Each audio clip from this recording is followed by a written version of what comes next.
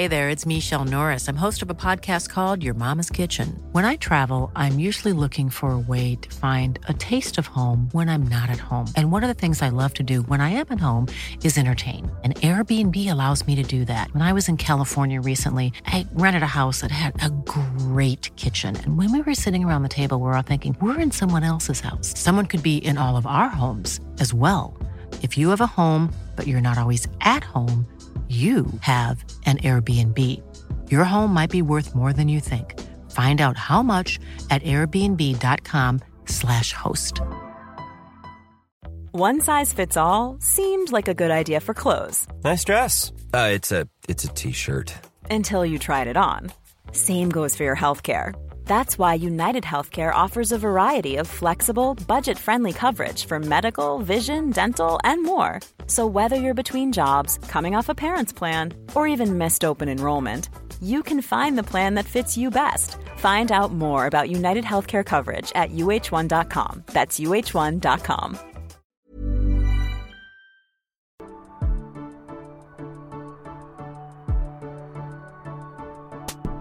Hello and welcome to Breaking Down Bad Books, a podcast analysing trashy bestsellers from a literary perspective. And today we're looking at chapters 5, 6 and 7 of Allegiant. So where we left off, the society is picking up the pieces after the last, uprising? Is that what we're calling it? There was a factionless uprising. Evelyn's taken power. She's made them all wear different clothes. You know how everyone used to be colour coordinated for their factions? Now Evelyn said, cut that shit out, you got to mix it up. I want people to have choice, god damn it, so that's why I'm going to make them all wear a certain type of clothes and not let them do certain things. Because free will is important, so you'll do what I say. Triss has evaded any repercussions for her actions in the uprising, because she was faking under truth serum, and so she was able to lie, and that seemingly has gotten her friends off the hook as well. Although I remember last book, I was thinking about it, there was that truth serum that only worked on, that in particular worked on divergent people. Kanda had that technology and maybe they weren't sharing it with the factionless apparently because they have never heard of this other truth serum that works. I don't know, I'm so sick of serums. I don't know we've got a whole book ahead of us that's just going to be serum this, serum that, but I'm sick of it. Did you guys say serum or serum? I'm always self-conscious about that. If I say the wrong one, I apologise. Okay, let's get into it. So Triss has set her alarm for 10 o'clock that night. I guess she's going to bed in the middle of the day or something and she's set an alarm for 10 p.m. because that's when she's going to go and meet Four for their little secret rendezvous because Four's meant to be broken up with her. So it's got to be under the cover of darkness, I guess. And so she falls asleep straight away, but she's that annoying person in a hostel. Like, have you ever stayed at a hostel and there's this annoying person where the alarm doesn't wake her up, so it just keeps beeping, beeping, beeping, beeping, beeping. And then she said someone across the room was angry and was like, shut the hell up, turn off your alarm, and that woke her up. So the alarm didn't wake her up, everyone yelling at her because she's being that annoying girl, that woke her up. And so she's like, fine, fine. And so then she just gets out of bed and walks downstairs. I would have thought, she's trying to line up a hot date tonight. She's just had a 3-hour or so nap. You'd maybe want to go to the bathroom, splash a bit of water on your face, maybe spritz some deodorant under your armpits. But no, she's not really that bothered about cleanliness and hygiene, so she just goes straight downstairs. And so she says there's a cool air that wakes her up. She pulls down her sleeves to keep warm. She says summer is finally ending. She says that like we know. Has it been summer the past 3 books and I've not noticed? Has it been a notoriously hot and long summer? Like, this is the first time the weather's really coming into it. But now we're having a cool snap, and that's important for us to know. And so there were some people milling about the entrance of the Erudite headquarters. I'm guessing like security or something, but she just manages to get right past them. She says, no one noticed me creeping across Michigan Avenue. There are some advantages to being small. So she's short, and she thinks that that's why she's invisible to people. I think people can still see you even if you're short. I don't think you're getting away from them just because you're short. If you're a few inches taller, I don't think you would have been caught. They're obviously not looking. Then she sees Tobias sitting in the middle of the lawn, and he's wearing mixed faction colours. Get this. A grey t-shirt, blue jeans, and a black sweatshirt. So, oh my God. Oh, so colourful. Grey shirt, blue jeans, and a black sweatshirt. That's what I wear on a fancy night out. And it's like, oh my God, he's in mixed colours. He's in mixed colours, everybody. He's a veritable rainbow walking down Michigan Ave. Grey, blue, and black. Oh, transgressive. There's that new uniform working a treat. So she goes up to him and she goes, how did I go? With the fake confession, truth serum thing. And he's like, yeah, you're pretty good. Evelyn still hates you. But Christina and Kyra have been released without questioning. So, okay. Seems like an oversight on Evelyn's part. So then he pulls her forward for a kiss. And he says, come on, I've got a plan for this evening. And he's like, yeah, I realised we've never been on an actual date. And so she's like, oh, wow, okay. I mean, we have been busy.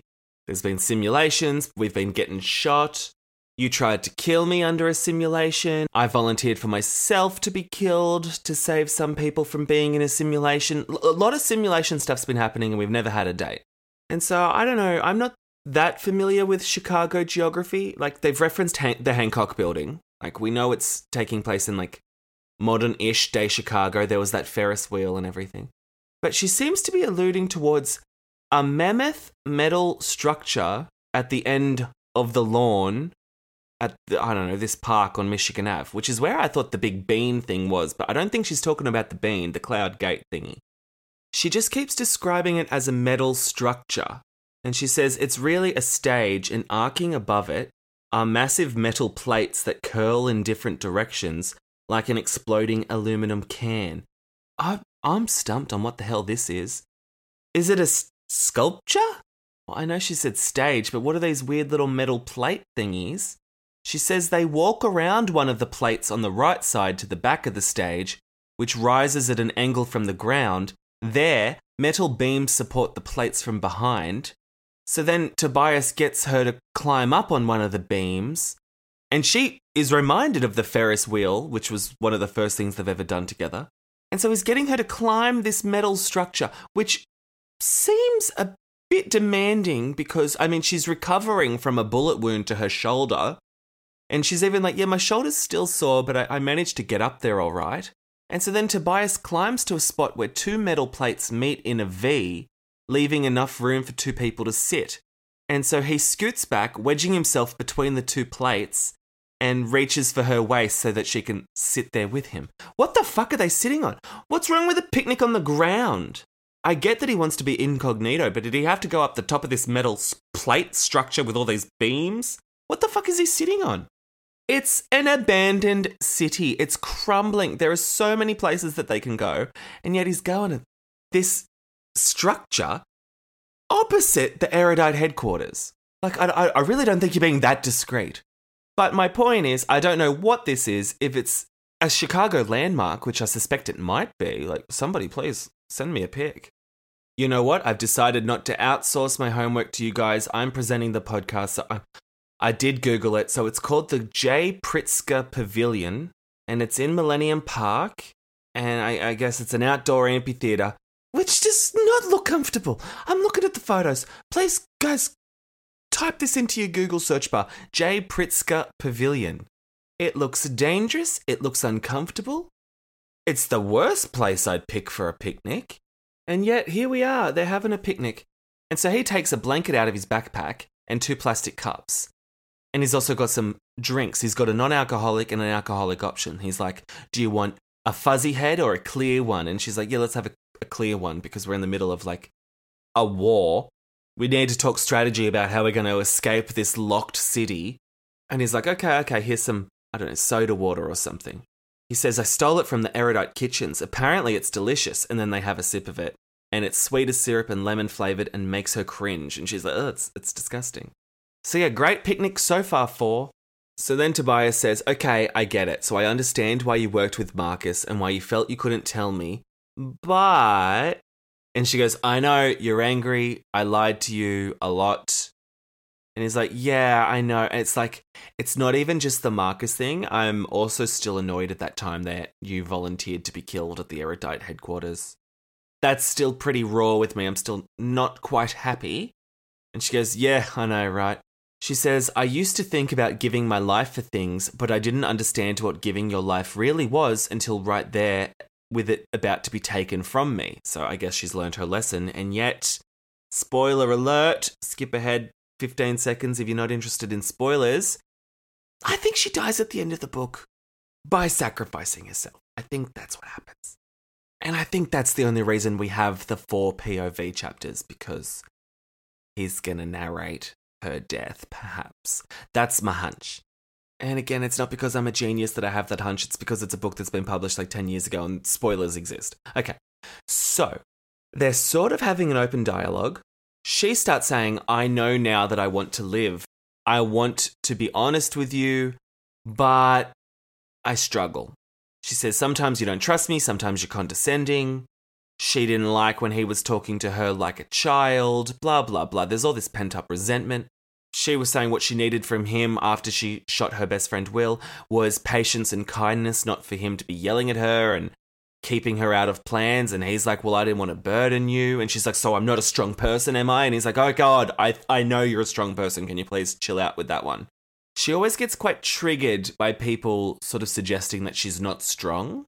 And yet, since she graduated Dauntless, I don't think anyone's ever suggested that she's not a strong person. Even after like the first couple of weeks of Dauntless, they were like, well, you've got spunk, kid. Like they've all sort of acknowledged that in her, but she's still a bit sensitive about it. She's a bit insecure. So eventually she says, I'm sorry I lied to you, I really am. And he goes, well, I didn't mean to make you feel like I didn't respect you, which isn't an apology. She's actually saying the sorry word, and he's like, well, I didn't mean to do things that made you feel bad. So then she leans back against this hard metal plate and just enjoys the ambience. She's stargazing, whereas I think she's probably feeling very uncomfortable. So then she sort of decides to not be angry. She says, I now feel relief. It isn't usually that easy for me to let go of anger, but the past few weeks have been strange for both of us, and I am happy to release the feelings I've been holding on to. The anger and the fear that he hates me and the guilt from working with his father behind his back. Good, great. I love a clean slate. And then he's like, this drink's pretty shit. And she's like, yeah, I know. Then they joke about how abnegation, they never got any treats. And Four says, sometimes I think I believe everything they taught us. But obviously not, since I'm sitting here holding your hand right now without having married you first. And she's like, oh yeah, what do the Dauntless say about sex before marriage? And he's like, they say do it, but use protection. And she's like, okay. Which I think is just a segue into them banging on the top of this J. Pritzker amphitheater. Veronica Roth doesn't actually say they have sex, but it sort of sounds like they have the most uncomfortable sex I've ever read. Because he's pressing his hands up against the metal plate and leaning forward on his knees. He's trying to kiss her. They're on random discs and beams and poles. I thought they'd already had sex, but maybe that was just in the movie because she's feeling a little bit nervous that he's not going to like what she's putting down. And then she realizes that she's not kissing him back and then it must be like him kissing a statue. So she's like, oh, but I better react. Then he pops his top off and she's like, oh, well, I do enjoy that. So she presses herself into him and she says, his breaths come faster, and so do mine, and I taste the lemon syrup fuzz we just drank, and I smell the wind on his skin. Now, I'm sorry, but if you're smelling the wind, I doubt it's on his skin. Aren't you just smelling the wind? I don't understand that. And she's like, all I want is more, so she's really getting into it. So he's wrapping his arms around her waist, and she's drinking in the smoothness of his skin. And she says she's relaxed. Again, I feel like she's probably very uncomfortable sitting on the roof of the J. Pritzker Pavilion, the most uncomfortable structure in the world. And so here's when she sort of segues into the more vague language. She just says she's sighing into his ear when he pulls me against him, burying his face in the side of her neck so that he can kiss me there. And so that's why it's unclear. I don't know. Maybe they didn't have sex. Maybe they just made out a little bit. But then the chapter ends and we go to chapter 6 and we're in Tobias's POV and he's saying something's brewing. I can feel it in the air. I can smell the wind on my skin. He's having breakfast in the cafeteria and he can sense that something's happening.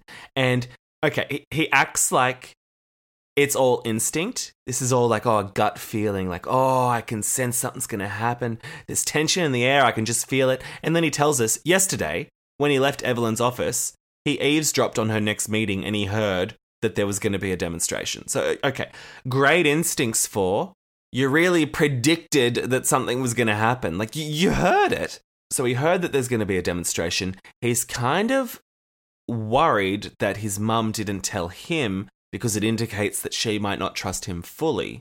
So he thinks, I need to do a better job pretending to be her right-hand man. And so he's sitting eating breakfast and he can see like someone like watching the clock. And he's like, that's more proof that my gut feeling that something is going to happen. That's proof that it's going to come true. It's like, bitch, you heard it. You heard her talking about it. And then he hears shouts. The girl that was looking at the clock, she gets up.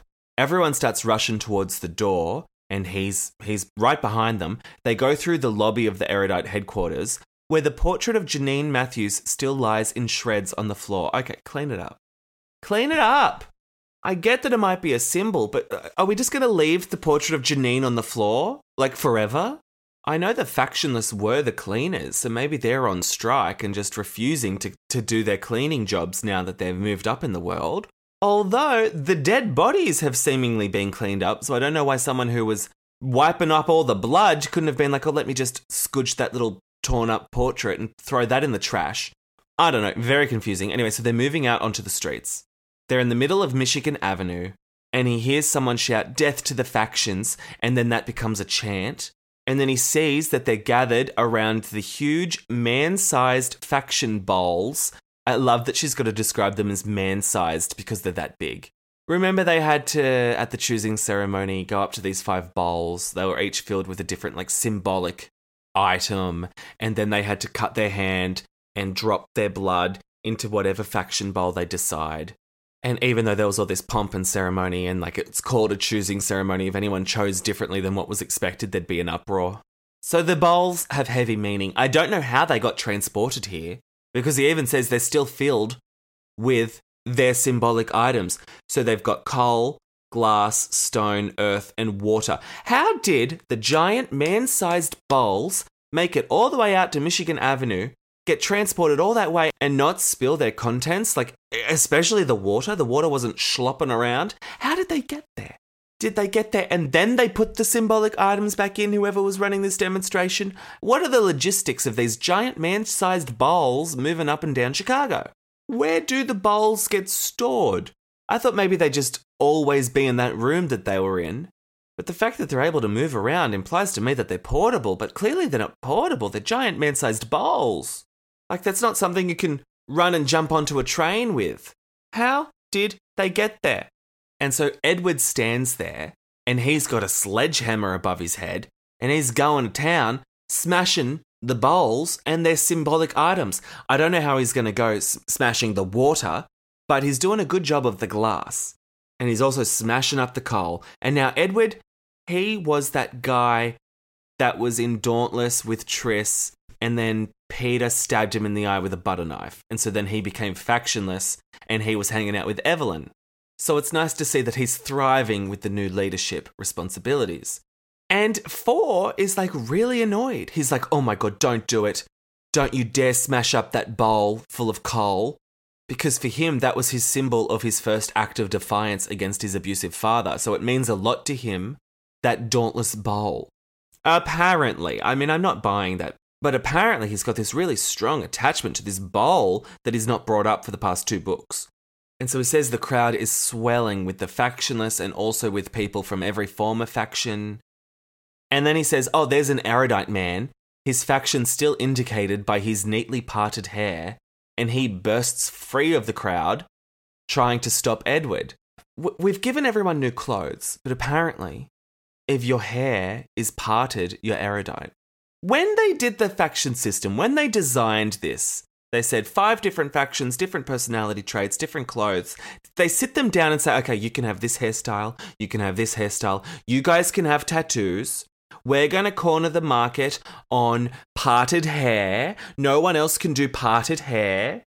And erudite also claimed glasses as well, remember. No one else in any other faction could wear glasses or parted hair, lest you be labelled an erudite if you're actually an amity. That'd be tragic. So there's all these signifiers. And so does it really matter what clothes they're fucking wearing now, Evelyn, if they're still recognisable as being factioned because of their haircuts? This is so stupid. Anyway, so this parted hair guy, he must be so riled up. He's like, don't you dare break those symbolic bowls.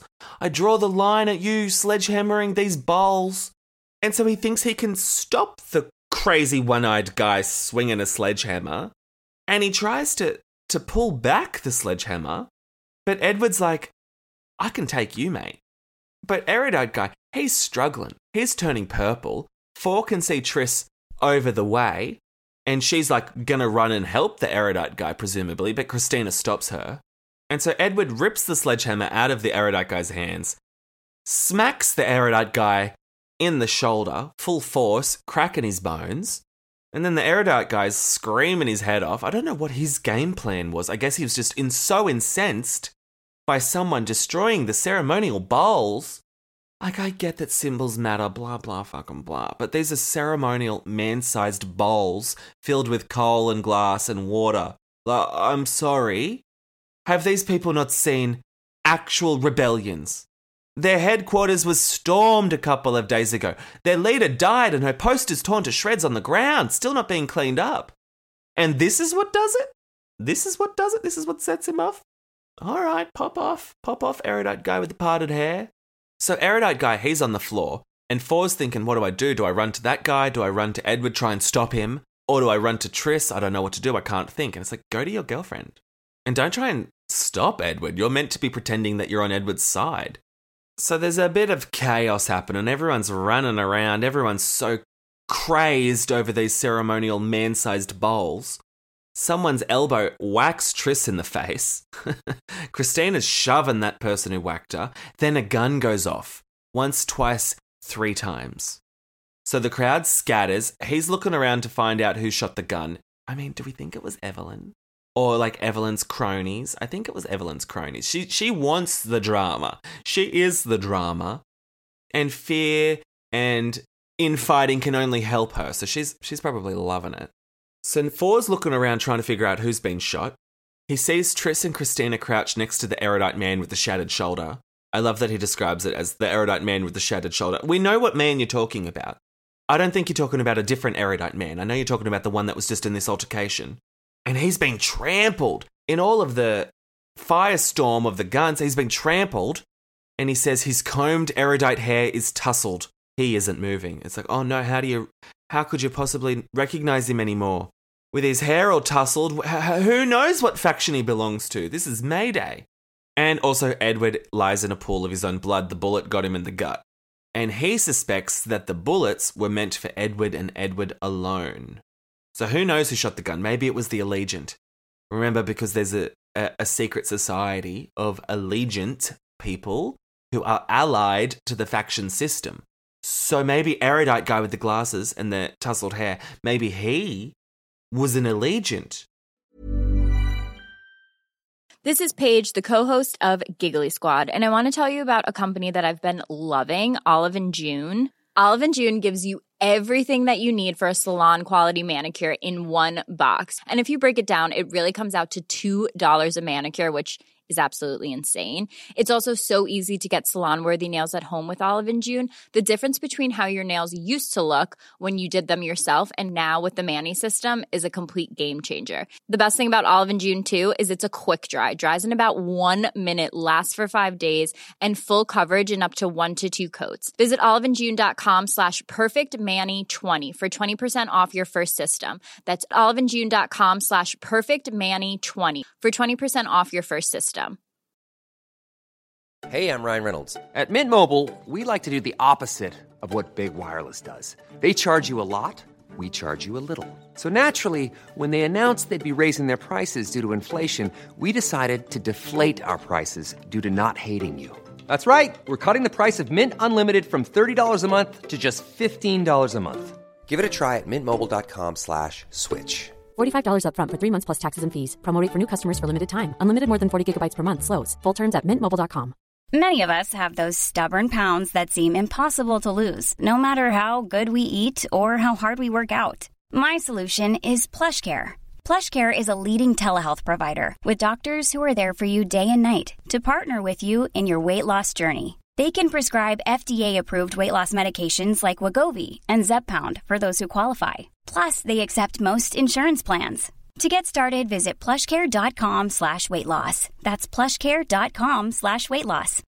Millions of people have lost weight with personalized plans from Noom. Like Evan, who can't stand salads and still lost 50 pounds. Salads generally for most people are the easy button, right? For me, that wasn't an option. I never really was a salad guy. That's just not who I am. But Noom worked for me. Get your personalized plan today at Noom.com. Real Noom user compensated to provide their story. In 4 weeks, the typical Noom user can expect to lose 1 to 2 pounds per week. Individual results may vary. And maybe one of his little Allegiant buddies killed Edward. Maybe it wasn't Evelyn. Who knows? Edward seems to be still alive, so Four's like, we got to get him to the hospital, let's go. What about that guy? And Triss is like, he dead. So he died of a shattered shoulder and also the trampling and the hair tussling. So he's gone, rest in peace. We hardly knew ye, erudite guy with the parted hair. And Four's like, oh, geez. He closes his eyes. He says, the faction bowls are printed on my eyelids, tipped on their sides, their contents in a pile on the street. The symbols of our old way of life destroyed, a man dead, others injured, and for what? He seems to be more upset about the bowls than the guy that actually died. And he's like, this is all Evelyn's fault. She had this vision of a city where factions are wrenched away from people against their will. She wanted us to have more than 5 choices, well now we have none. And so then he's like, that's it. I knew for sure then that I can't be her ally and I never could have. He's like, that does it. I was okay with the uprising, with her killing people, taking over people by force, locking up my girlfriend for days in a cell and then interrogating her. I was fine with all that the bowls are the last straw. So Triss says to Four, we have to go. And Four's thinking, she's not talking about the street, she's talking about the city. And he's like, yeah, we have to go. So it seems like finally they're in agreement that they got to leave the city. That's great. They go inside. They're in the makeshift hospital at the Erudite headquarters. I guess they were dragging Edward back, but Edward, surprise, surprise, doesn't make it. He's thinking that Evelyn must have planned the demonstration or she wouldn't have known about it the day before. Oh, you don't think. Again, he keeps relying on this eavesdropped conversation, being like, I suspect Evelyn knew all along. I suspect she maybe knew about it because she planned it. It's like, doy. He thinks that she must have known tensions would get high, people would get hurt, but she did it anyway. Making a big statement about the factions was more important to her than safety or the potential loss of lives. And he says, I don't know why that surprises me. It's like, I don't know either. Then Evelyn does see him. She runs over and she's worried about him. And he's like, oh, she's worried about me? That must mean she loves me. It's like, oh my God, this again. Just leave the city. I'm sick of this mummy drama. And then he's worried that she would be a bit upset because Edward died and that was like her sort of surrogate son. I don't know. He says, my mother embraced Edward after he defected from Dauntless. She must have taught him to be a warrior again after the loss of his eye. I don't know how long this was, but I think it was only probably a couple of weeks. I don't know, but she's crying and he's like, I didn't know that they were so close, but they must have been close. And he's like, well, do you want to go and see him? And she goes, nah, I've seen what dead bodies look like. So yeah, she's really torn up. He says you could go in and see him if you want. And she goes, I know what dead bodies look like. Oh, she's cold. Oh, that really tickled me. He was so worried for paragraphs going on about it. Oh, surrogate son, they must have been so close and factionless together. Do you want to go see him and say goodbye? She's like, nah. Gets me. So rest in peace, Edward. So then we go to the next chapter, chapter 7, which is narrated by Triss. She's talking to Christina, who's playing with a bit of coal from the Dauntless choosing ceremony bowl. And Christina says, I didn't want to really bring this up, but I can't stop thinking about it. Did you know that out of the 10 transfer initiates we started with, only 6 are still alive? And I think she's trying to say that that's a huge, crazy percentage. But considering that one of them died jumping off the train on the way to Dauntless headquarters, I'm not that shocked. I'm actually a little surprised 60% are still alive. Not bad, considering that girl died on her first day. Well, actually, her first few minutes as a Dauntless. She fell off the building and everyone went, oh, well, she wasn't cut out for Dauntless. So they're heading to the Hancock building for some reason. She thinks about how Edward is now dead, how he was stabbed in the eye. He left the Dauntless compound with Myra. And then we get a Type 5 recap of Myra. Triss is all like, oh, I never really talked with Myra much, but I haven't seen her since I've joined with the factionless. I don't know whatever happened with Myra. Myra. We're just talking about Myra a lot. And I'm thinking Myra might make an appearance soon because Veronica Roth's really trying to be like, hey, remember Myra? And no, I didn't. So thanks for the reminder. I hope this becomes important because otherwise, why am I talking about Myra? So Christina and Triss, they get to the Hancock building.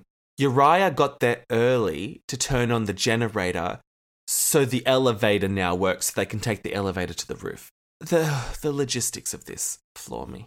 Why is there a generator just for this one building? Just so they can go ziplining every now and then? What? And so Triss goes, oh, have you ever been to the Hancock building before? And Christina goes, no, not inside, I mean. It's like, well, yeah, that's what she asked. She goes, because I didn't go ziplining, remember? Like, okay, sore spot much, Christina? You didn't get to go ziplining. And Triss is like, okay, well, you should go ziplining before we leave. You should do that. And she's like, yeah, maybe I will. Like, what? Why are we fighting about the zipline? And then Christina says sometimes she gets where Evelyn's coming from, that maybe it is a good idea to stay put and clean up the mess before moving on. And Triss says, have you talked to your parents about it? And she goes, nah, I haven't, because they're in Canada and I'm here, bitch. Like, of course I haven't talked to my parents about it. But because they're Canada, they just want her to live an honest life. So who knows what they'll do? I guess they're just debating whether or not they should leave the city. In a roundabout way, we're talking about that. And Triss says, will your parents be okay with you leaving the city? And she says, well, they're okay with me picking another faction, so I don't think they'd give two shits, Dal. Why is Triss harping on the parents thing? What's she bringing that up for? So then they get to the top of the elevator and they just enjoy the view. Uriah and Zeke are there throwing pebbles off the roof, which, I don't know, seems dangerous. I know it's a crumbling abandoned city, but someone might be down there that you might be hitting. And so Uriah and Zeke say, hey, in unison when they spot her and Christina. And so Christina goes, what are you guys, related or something? And they both laugh.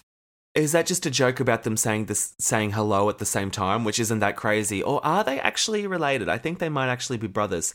So if they are brothers, what's so fucking funny about that, Christina? I don't get the humour in it. I don't get it. Hey, what are you guys, related or something? Get it because you're brothers and you just said hey at the same time. Is it crazy to say hello at a certain point of time when you see people? And then Triss says there are no slings on the roof for the zip line. And that's not why we came. Okay, well, you just told Christina that she should go ziplining. And now she's like, we're not here to zipline. Like, okay, bait and switch. I bet Christina's like, oh, I only signed up to come because I thought I could zipline, but okay, thanks. Thanks for tricking me into coming to the top of the Hancock building. A place that I've never been to before, well, inside before. And Triss says, I don't know why the others came, but I wanted to be up high to see as far as I could. I bet they came because you promised them a zip line. So she just wants to go up to the top of the building to visualize leaving the city, even though they've been to the fence before. She's lived in the Amity compound, which I think was outside of the city. But she's like, I just needed a good view of the nothing on the horizon to help with my thoughts, to help solidify my hunch that I want to leave the city. And so Zeke says, what if there's nothing else out there? What if the people who put us in here are all dead? What if there's nothing out there? Which is a great point. And Triss says, I shiver. I had never thought of that before. What? She's never thought that maybe everyone else is dead? She had that video from her ancestor saying that the world was being destroyed in some catastrophe. The outside world was dependent on this faction system going well, which, you know, spoiler alert, it's not been Triss. And then she spent like 5 days in a cell ruminating on that and never once thought that maybe everyone else was already dead? That there was nothing on the outside? She'd never thought of that? And she was meant to be apt for erudite. I don't believe it. And she says, you know what? It doesn't matter. Doesn't matter what's out there. We have to go and see for ourselves. And then we'll deal with it once we have. And then they just stood there. Zeke, Uriah, Christian and her just staring out from the top of the Hancock building. And then I guess they have to catch the elevator down because no one's ziplining. Then she says it's the next day and Evelyn's standing among the pieces of Janine Matthews' portrait in the lobby. And she's announcing a new set of rules. Pick up the portrait, people. I'm starting to think it's a tripping hazard, and some guy just got trampled, so maybe we should be more cognizant and careful with the trip hazards. She says everyone's there listening to what Evelyn had to say, with soldiers watching guard. Evelyn says yesterday's events made it clear that we are no longer able to trust each other. We will be introducing more structure into everyone's lives until our situation is more stable. The first of these measures is a curfew. So the curfew is between 9 at night to 8 in the morning, and guards will be patrolling the streets. So clearly she planned this demonstration and may have killed Edward just for this to happen. Although she could have done it anyway. I mean, you're the supreme ruler. You can just make these decisions without the symbolic demonstration and the murder of your surrogate son. And so Triss scoffs at the curfew. She's like, yeah, right, I'm short, so I can sneak out whenever I want because people can't see me because I'm small. So she snorts, and Christina elbows her in the side and like touches her finger to the lips in like the shush gesture because she doesn't want to be caught. And like, okay, but it's not very discreet to do a shush gesture at someone who's snorting. You sort of made that worse, Christina. And Tori, former leader of Dauntless, person who was ousted by Evelyn, killed Janine Matthews, used to be a tattoo artist moonlighting as an aptitude test conductor. She is also standing there sneering, watching Evelyn. I thought she would have been locked up still. I get how Triss got out of it, but why is Tori just roaming free? Like, Evelyn, if you're going to be a dictator, you kill the person who last assassinated the last dictator. Like, not to talk about the Hunger Games, but that's where that Alma Coin went wrong because she was all like thinking that she had the Mockingjay on side.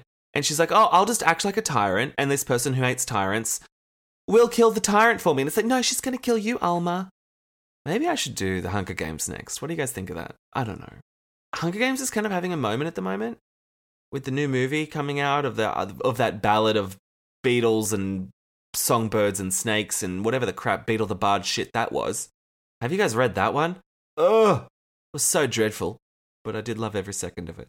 So maybe I'll cover the Hunger Games soon. I don't know. Let me know your thoughts. Back to Allegiant. So Tori's just watching. Evelyn says starting from today, everyone will begin to learn the jobs that the factionalists have done for as long as we can remember. Then everyone will do all those jobs in a rotation as well as the jobs that they used to do in their other factions. So I do think that's why Janine Matthews' torn-up portrait is still on the ground, because the factionalists who were factionalists before are sort of boycotting the new jobs because they know that there's going to be a new cleaning roster, a new schedule of all the menial tasks to be shared amongst everyone. And so they're probably thinking, I'm going to let these guys do it. I'm not volunteering to clean up the poster. I'll get everyone else to do it when we're on our new roster. It's like a share house with people leaving the dirty fry pan in the sink for like 5 weeks. No one wants to own up to ripping the poster. No one wants to clean it up. And it's just going to be left there forever. She says the factions have divided us, but now we will be united now and forever. And Triss is like, like to see that happen, but I doubt it will, considering someone just killed Edward. She thinks it was a group of people who rose up against Edward, aka the Allegiant, who she doesn't know exists yet, but she's already assuming that there is a sort of Allegiant group out there. Speaking of the Allegiant, so she starts walking back to the dormitory. She takes the stairs because she wants to avoid most people, and then she sees a Kanda guy who's dressed in black and white from head to toe, still the Kanda colours, getting beaten the shit out of him by a bunch of factionalists because he's breaking the uniform dress code. So Triss is like, hey, stop that. Stop that. And so this girl who's kicking the Kanda boy, she says, he's in violation of the dress code. I'm well within my rights, and I don't take orders from faction lovers, she says, with her eyes on the ink creeping over Triss's collarbone. And it's like, okay, I get that Triss can wear other clothes, but is she meant to get her tattoos removed to prove that she's factionless? Like, what is she meant to do here? What are any of the Dauntless meant to do here? They've got tattoos. The erudite people have parted hair. These are things that can't be changed so easily. Are they meant to be punished? And so one of the other boys who's beaten up this Kanda guy, he says, oh, that's the prior video girl. And so the girl that's beaten up the Kanda boy, she looks at her, unimpressed, and she sneers and she goes, so? Which, remember, we said is a trigger for Triss when people think that she's not intimidating or physical or strong. And so she goes, listen up, missy. I had to hurt a lot of people to get through Dauntless Initiation, and I'll do it to you too if I have to. And so then she takes off her blue jumper, she throws it at the Candy Boy and says, look, he's wearing blue, so he's not breaking the dress code, now leave him be, get out of here. And so then that girl's like, ugh, whatever, and she walks off and she goes, you'd better watch your back. And Triss says, I guarantee you that I don't need to. Now scram! And she just starts walking away as well. And the Candy Boy's like, wait a minute, your sweatshirt, you forgot your sweatshirt. And she goes, keep it. So then she's going down another hallway all by herself. And then she's like, I think I hear footsteps behind me. And then she just ignores it, being like, must be getting paranoid. It's like, oh my God, Triss. If you hear footsteps, there's footsteps. You're the main character. You're not just being paranoid. So she opens a door. I guess because she's lost, she opens up a random door. She walks in, but then the lights get turned off. I don't know why she walked into the random door. I don't know why she walked into the random room. She opened up the door, trying to figure out where she was. Clearly, she's not in the right place, and she chooses to enter the room. That makes no sense. Anyway, someone puts a hood over their head, like a sack, like a potato sack or something over her head. And she's like, oh God, not again, I'm being jumped. So she gets one arm free, she punches whoever's behind her, and then that person goes, hey, that hurt. It's like, you've just put a sack over Triss's head, like, yeah, she's gonna punch you. Why are you getting upset? Why are you mad that she fought back? And they say, look, we don't want to frighten you, Triss, but we need to be anonymous. We mean you no harm.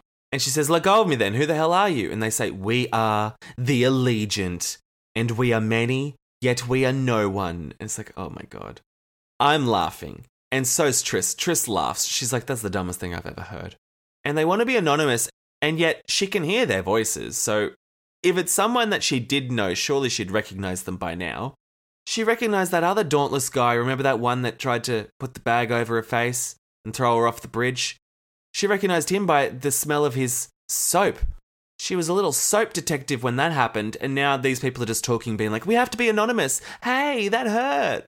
So I think if she knows them, she would have recognized them. That's all I'm saying. So I'm not building up my hopes that this is going to be a huge character reveal, because I don't know if it is. So then the voice says, we have heard that you are not loyal to Evelyn Johnson and her factionless lackeys.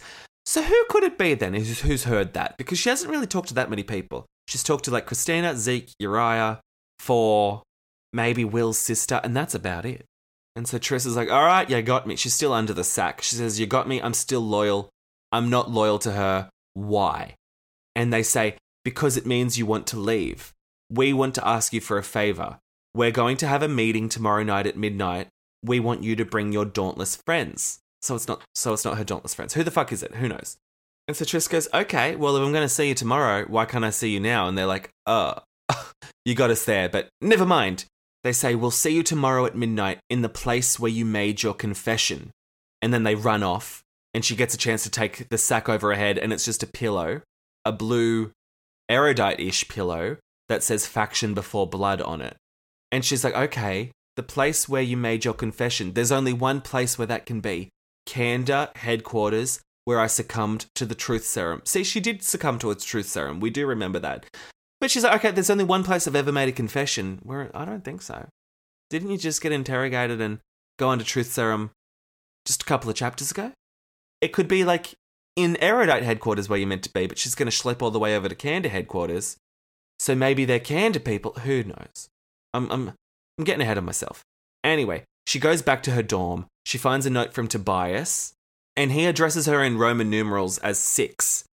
Which, I don't know, is a reference to how many fears she had or some bullshit, because he also signs off in Roman numerals as 4, which was his nickname because he had 4 fears. I think he's just trying to be duplicitous. He doesn't want to write his name down because then it could be used as evidence against him, and he doesn't want to write her name down, so he's calling her 6, even though that's not her name. But then in the content of the letter, he says, your brother's trial will be tomorrow morning, and it will be in private. So, like, if someone were to find this note, how hard is it to sort of figure out who you're talking about and who you're talking to and who it's left for? Considering it's on her bedside table as well, so I don't know why we've got this ruse. Why we're all trying to be secret squirrels. When who else is having a brother on trial in the morning?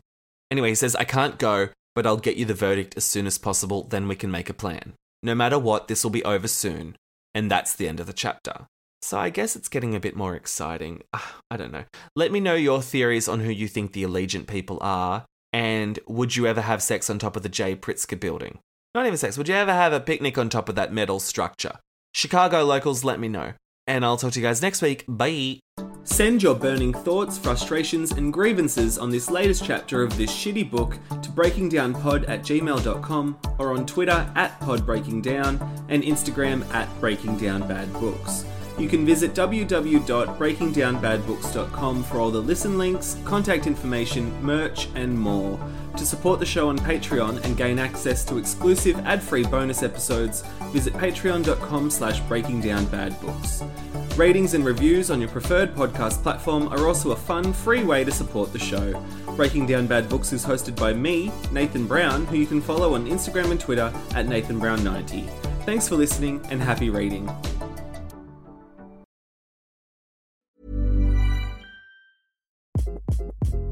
Hi, this is Craig Robinson from Ways to Win, and support for this podcast comes from Invesco QQQ, the official ETF of the NCAA. The future isn't scary. Not realizing its potential, however, could be.